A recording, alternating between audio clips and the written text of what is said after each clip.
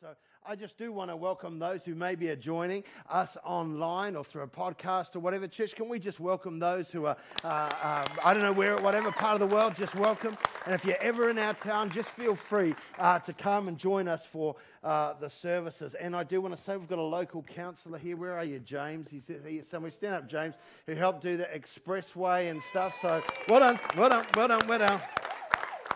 Built it himself, he did, built it himself. So, no, great job. Saw you driving your Porsche on it, being overtaken by a fast Lamborghini. Watch out, son, we'll notice that speed. All right, all right.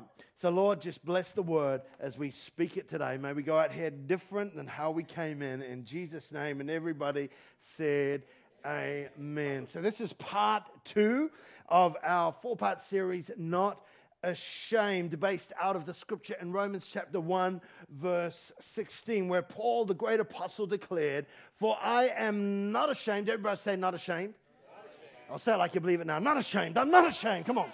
I am not ashamed of the gospel of Christ, for it is the power of God to salvation for everyone who believes. And Paul understood that power because his life had been changed. His life had been turned around. He was a persecutor of Christians, and then he had a power of God encounter, and the persecutor became a preacher because of the power of God. So he knew the power of God and its ability to turn people's lives around. And so he was not ashamed of this gospel because he understood it is the power of God unto salvation. Listen, for everyone.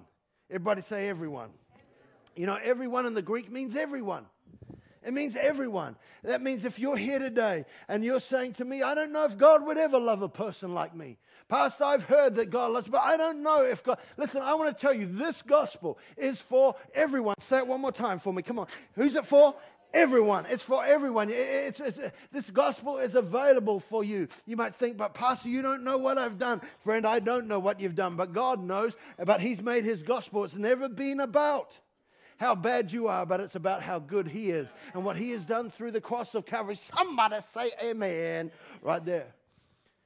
It's available for everyone who believes.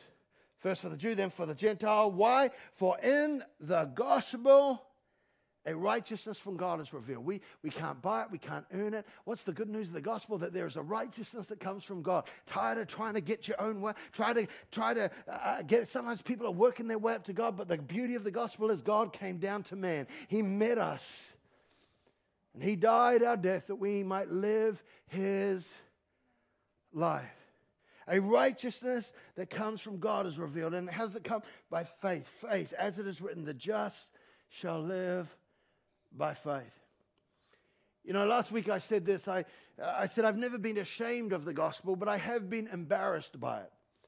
Or rather, not so much embarrassed by the gospel, but rather embarrassed by the presentation of the gospel, how it was presented. And so I told you about last week some awkward gospel moments that I had experienced, and I'm sure all of us in different parts of our lives would have had the similar type of experience, some awkward gospel moments where the gospel came out, but perhaps it was a little bit awkward in its presentation. And so I'm saying today, the methods we use are really important if we want the message to be understood. I'll say it again, the methods we use are really important if we want the message to be understood. And I told you about how we were at the Super Bowl and around the games and stuff. And as we were involved in that and walking through it, I saw all these crazy presentations. There were preachers yelling. There were preachers swearing. There were preachers telling that God hates you. And as I looked at all of this and watched the people going by,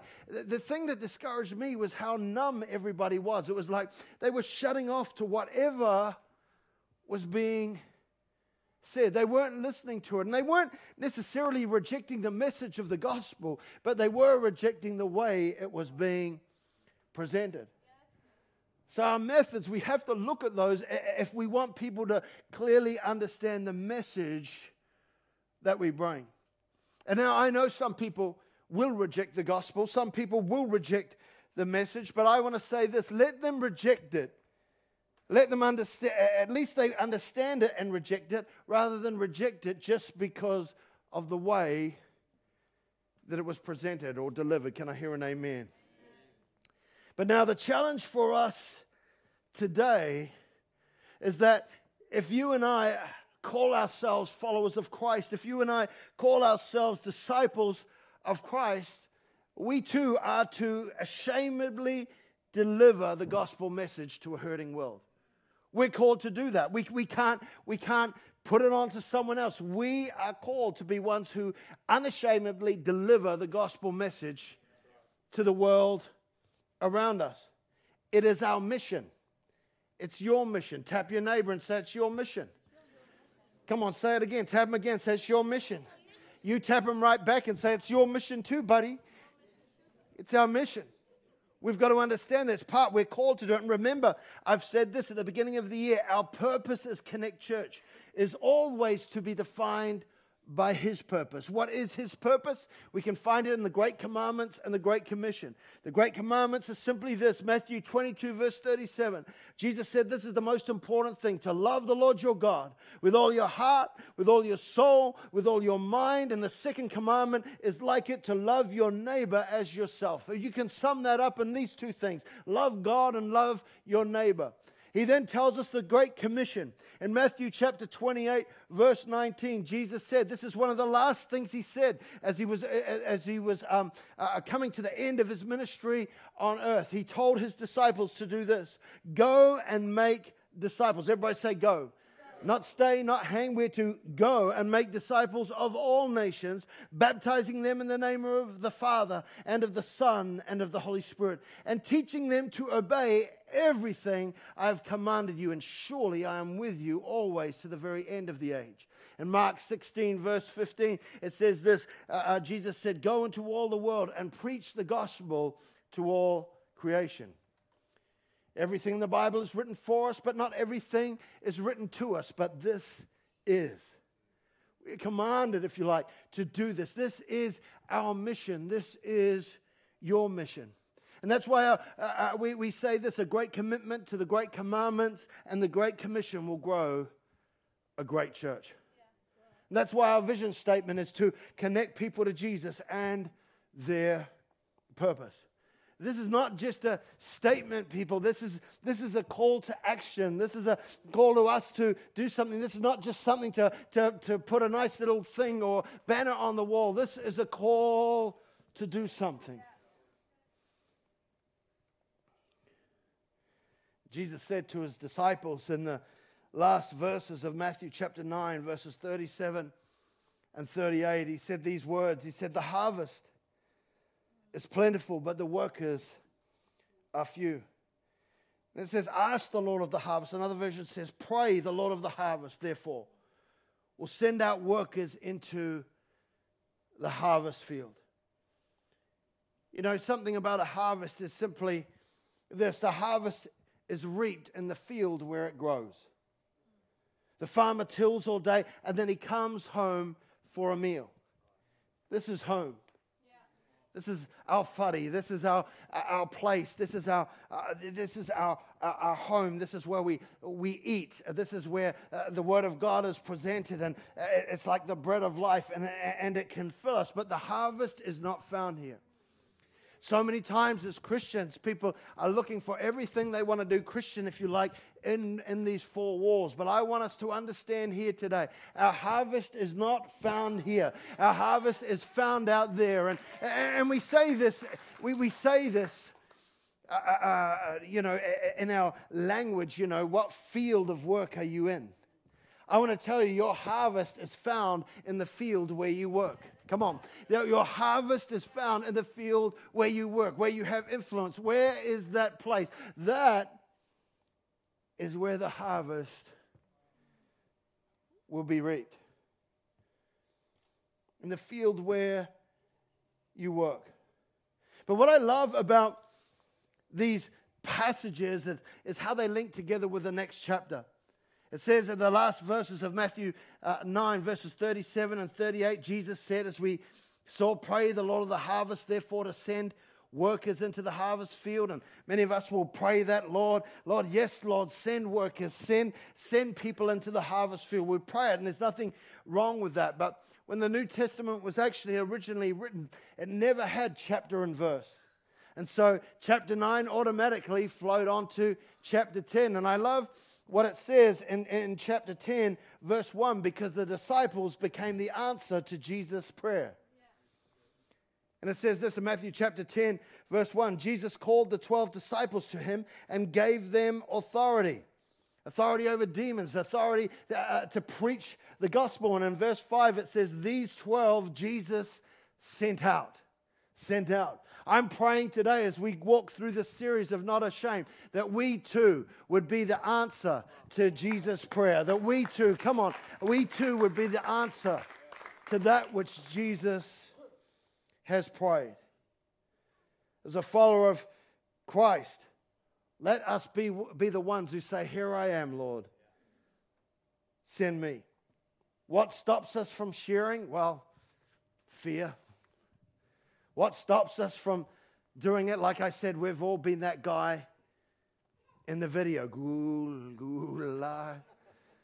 We've all been that guy. What stops us? Fear. Fear of rejection. Fear of rejection. People will sometimes reject you. And Jesus said, that if they reject me, they'll reject you. We've got to understand. Don't be shocked by that. But we're going to face rejection when it comes to preaching and sharing our faith. Some people will reject us, and I've experienced that even as just getting saved. And many, many years ago, I remember standing on a street and the square actually at Christchurch, first time sort of preaching the gospel and standing there, and a guy, he got upset with what we were saying, and he threw a can at us, and it hurt me. It's like, ouch, everybody go, oh. It hurt me. I remember in India one time we were preaching the gospel in an area, and as we were preaching, a crowd had gathered round, and then these guys, sort of Hindu radicals, they came and said, stop preaching. If you don't stop preaching, we're going to stone you, basically. So I know what it's like to face rejection. I remember one time, again, oh no, that's a whole other story. I won't tell you that one. But rejection, all of us will face rejection. Towards the end of last year, one of the things we wanted to do was, because we make a lot of noise here and youth can be a bit ruckus sometimes, as are some of the adults on a Sunday, we said, well, why don't we take gifts round to all the people around the neighborhood and just make little cool gifts and just say, hey, thank you and we love you, and invite you to Christmas services or whatever it was, and just put these nice little gifts together that will just bless all the neighbors. And then we thought, who's the prettiest of them all? And so we thought, Natalie, we'll just grab Natalie. Natalie, if you can go around. And then she picked Mila and Eva and just said, who's going to reject a little cutie kids? Who could reject Mila? I mean, right, it's just, who could do that? And so we made all these gifts, and so Mila and Eva went round and with Natalie and knocked on the door and said, hey, we're just from Connect Church. We just want to bless you. We want to just say thank you so much, and Jesus loves you, and we just want to give you these gifts. And she went around 20 or so neighbors and did that, and it was great. People were like, oh, so sweet, nice, oh, look at the baby, oh, lovely. Until she knocked on one door. And she said, hi, I'm Natalie. I've got a gift for you. Da, da, da, da, da, da. No. I don't want your gift. I was like, oh, that was awkward. That was, how many could feel the awkward right there? And so I was like, no, I don't want your gift. I don't want anything. Basically, I don't want anything to do with you. I don't want it. You can take it. You can have it. And basically shut the door in her face. That was rejection. Natalie, did that affect you for the rest of the day? Were you awake at night thinking about, because that's what rejection does, isn't it? For all of us are going to face rejection. But here's the thing I've learned about rejection. You can have 20 people who can say, that's awesome, that's good, that's amazing. But one person can come around and just reject you. And sometimes we've experienced that in our sharing of faith, where we've been rejected, or people have pushed us aside, and we go, man, I can't do this anymore. I can't do it because of that rejection. But we've got to understand that's a plan of the enemy. Come on. It's a plan of the enemy to stop us from sharing that which God has put in our hearts. All of us will face rejection. We have fear of rejection, fear of failure, fear of man. And Proverbs 29, verse 25 says this: the fear of man will prove to be what? A snare. But whoever trusts, it's a trap, but whoever trusts in the Lord is kept safe. We need to learn how to trust in Him, not to worry about what people will say. If they rejected Jesus, they'll reject you. If they hated Jesus, they'll hate you. But we've got to be like Taylor Swift and say, and you just got to know the hater's going to hate. Come on, somebody. But shake it off. You know, that's what you got to do. Okay, I'm not as good a dancer as Taylor Swift, but never mind. It's not that bad now. I thought I was a pretty good dancer right there. But the fear of man is a snare. And remember, Paul tells his son in the Lord, 2 Timothy 1 verse 7, he says this: God has not given us, everybody say us, a spirit of fear. He's not given us a spirit of fear. He's not just saying God's not given me a spirit of fear. He's saying God has not given us. Tap your neighbor and say, He's speaking to you. Come on. Now do it like you. Come on, everybody, back to the front. Tap your neighbor and say, He's talking to you. He has not given us a spirit of fear, but of power and of love and of a sound mind. Like I say, if they rejected Jesus, they will reject you. And I love the context of that. I love the context of the scripture. It says this in verse 6. It says, therefore, I remind you to stir up, to fan into flame the gift of God that is in you through the laying on of hands. And I want to just say in part 4 of this series, one of the things we want to do is we want to gather and commission us into this task again, to maybe gather at the front at the altar and just say, Lord, we want to pick up this commission again. We want to fan into flame the gifts of God that are in us, to be ones who will go out into the harvest field and make it. So make sure you're here on that 4th Sunday as we do that. So it says, therefore I remind you, stir up, fan into flame the gift of God which is in you through the laying on of hands. For God has not given us a spirit of fear, but of power and of love and of a sound mind. And then it says in verse 8, therefore do not be ashamed of the testimony of our Lord. Don't be ashamed. It's talking about the gospel. He's not given us a spirit of fear, but of love, power, and a sound mind. So don't be ashamed of the testimony of our Lord. We cannot and we must not let fear keep us silent.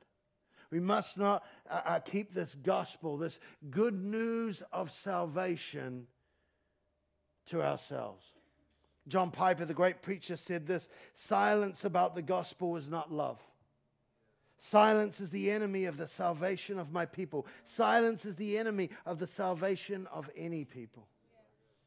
In 1 John chapter 4, verse 18, it says, there is no fear in love, but perfect love drives out fear. Friend, I want to tell you, if we're going to present the gospel to people, the only motivation for us is love. You can't do it to earn brownie points for God. You can't do it because you hope that God will like you better than someone else. We do it out of a motive because God has loved us and we want to love other people. We must do it out of a motivation of love. You know, the same Paul who said, I'm not ashamed of the gospel. And 2 Corinthians 5:14 tells us his heart and his motive. And he says this in verse 14 of 2 Corinthians. He says, for the love of Christ compels us. The love of Christ. What motivated him? Why did he do what he did? Because he loved Christ. That compelled him, that forced him forward. As followers of Jesus, our love for him and his love for people should compel us out. For God so loved the world that he gave his only begotten Son, so that whomsoever believeth in him shall not perish, but have everlasting life. Friends, we've got to have a motivation of love. Love, the Bible says, is the most excellent way. We don't do it because we have to. We do it because we get to, because we are compelled by the love of God. You know, in creation, we see the hand of God revealed. But in salvation, we see the heart of God revealed. His heart for people. And we are not, the salvation we've received is not because we first gave our heart to God. The salvation that we have received today is because God first gave his heart to man. The love of Christ compelled Paul. The love of Christ should compel us to reach a hurting and a dying world. It goes on to say this. Paul says, he died for all, that those who live for him should no longer live for themselves. Friends, sometimes we can just make faith just about us. It's me and Jesus. But Paul was saying, I am compelled. This love of Christ compels me. The fact that Christ has saved me is so that I would no longer live my life for myself, but for others. Yeah. Let that be our prayer too. It says, therefore, he goes on to say this. Therefore, if anyone is in Christ, he is a new creation. The old things have passed away. Behold, all things have become new. Now, all these things are of God. What was Paul saying there? He's saying this, the love of Christ compels me. I'm not going to live for myself. I understand my position, who I am in him. I once was lost. Now I'm found. I understand here today that the old is gone and the new has come, and I can stand in God today, holy and righteous because of what God has done. And it goes on to say, all of this is from God. God did it. We couldn't earn it. We couldn't buy it. We couldn't go after it. God has done it for us. And then it says this. It says, Christ, who has reconciled us to himself through Jesus Christ and has given us, I want you to get this, the ministry of reconciliation. Sometimes people say to me, Pastor, what's my ministry? I don't know what I'm going to do. Pastor, what's my ministry? The Bible says that we've been reconciled to God. And not only just reconciled, he has then given us the ministry of reconciliation. Each one of us here have the ministry of reconciliation. Can I see any full-time ministers' hands up in the house, please? Come on, someone, I need to see every hand up in here. Every single one of us. If you're a follower of Christ, you're a full-time minister. You are a minister of reconciliation. And you've got to understand that God, the enemy's going to try and stop you from being that. The ministry's going to try and stop you from living it out. If you're asking here today, what is my ministry? You are a minister of reconciliation to a hurting world. You're carrying that. It's inside your heart. It's inside your life. He said, he has given us the ministry of reconciliation. He has committed to us the word of reconciliation. And then it says in verse 20, now then, we are ambassadors. I like that, now then. Now then, what? What does that mean? Now that you understand that Christ's love compels us. Now that you understand that we are not to live just for ourselves. Now that you understand that God has wiped away your past and is bringing you forward into your future. That the old is gone and the new has come. Now that you understand that you've not just been reconciled to God, but God has given you a ministry of reconciliation. That is for you, every single person here. It says, now then, you've got to understand that you are an ambassador, come on, for Christ. You are an ambassador. It's as though God were pleading through us. We implore you on Christ's behalf to be reconciled to God. God has reconciled himself through us and through Christ, and has then given us the ministry of reconciliation. We are his ambassadors. Some of you need to put some diplomatic plates on your car, because you've got to understand you are no longer of the kingdom of darkness. You're an envoy of the, come on somebody, of the kingdom of heaven. You're from a different kingdom, and God's going to use you to change people's lives. I was talking to a person this week who had a job interview, and They said they met the person who was doing the job interview in the office. And this is a person who I know just allows God to speak through them. And as they were talking to the person interview, they felt God whisper something into their spirit and just say, just speak that. Like, because they understand the fact that they're an ambassador. They understand the fact that God is able to use them. They understand the fact that they have this ministry of reconciliation. And they just felt God whisper something into their heart for this person. And they said, hey, look, I just want to tell you, I don't know whether this is true or not or whatever, but I just felt God speak this. As she spoke that, this is in the middle of a cafe, that person broke down, the person who's meant to be doing the interview, who's meant to be doing the job, weeping like a baby, just going, oh my God, how do you know that? The person had to pull themselves back together. All of us have that ministry of reconciliation on the inside of us. All of us, if we would allow God to use us, if we would understand that we are ambassadors of Christ, we have inside of us this ministry of reconciliation. How much could we change the world? How much of a harvest could we bring in? You're an ambassador to God. So it's time to love and live like one. Understand, you've got those diplomatic plates. Understand, you're not of this world. You're of a different kingdom. You represent a different king. And that king lives inside you. And if you would allow God to use you, if you understand that you have that ministry, you don't have to go and get it. You don't need a special prayer. It is inside of you. Right now, He could use you in the field where you are to reap a harvest. You're an ambassador. Live and love like one.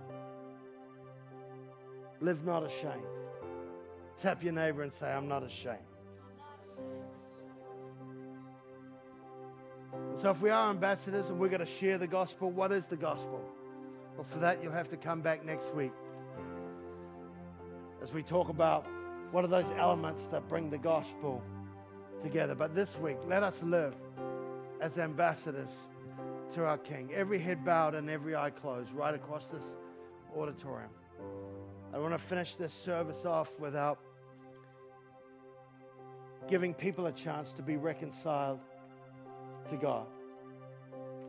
In a moment, I'm going to pray a prayer that says, Christ, come into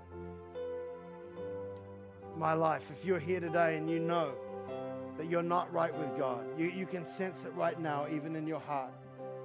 I'm going to give an opportunity for you to say yes to Jesus. Maybe you've walked with Him for a while and you've just allowed your heart to grow cold. If you're here today and you know you need to get right with God, when I pray this prayer, I'm going to get you to put your hand up and say, Pastor, that's me. That's me. Would you include me in that prayer? You might be here and, like I said before, say, well, I don't know if God could love a person like me. But I want to tell you, God loves you. He died for you. It's never been about how bad you are, but about how good He is.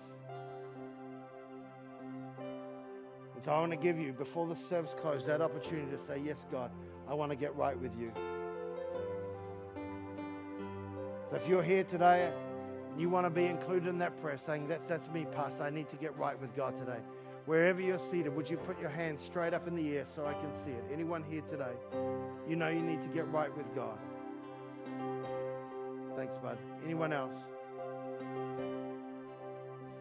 It's nice and high so I can see it. You know you need to get right with God today. Anyone else? I don't want to finish this service without giving you that opportunity. Hallelujah. Thank you. All right. Let's just pray that prayer for that person who put their hand up. Lord Jesus, I come to you today, a sinner in need of a Savior. Lord Jesus, Forgive me of my sin. Be my Lord. Be my King. Help me to live for you all the days of my life. This I ask in Jesus' name. Amen. Amen. Let's put our hands together for that person.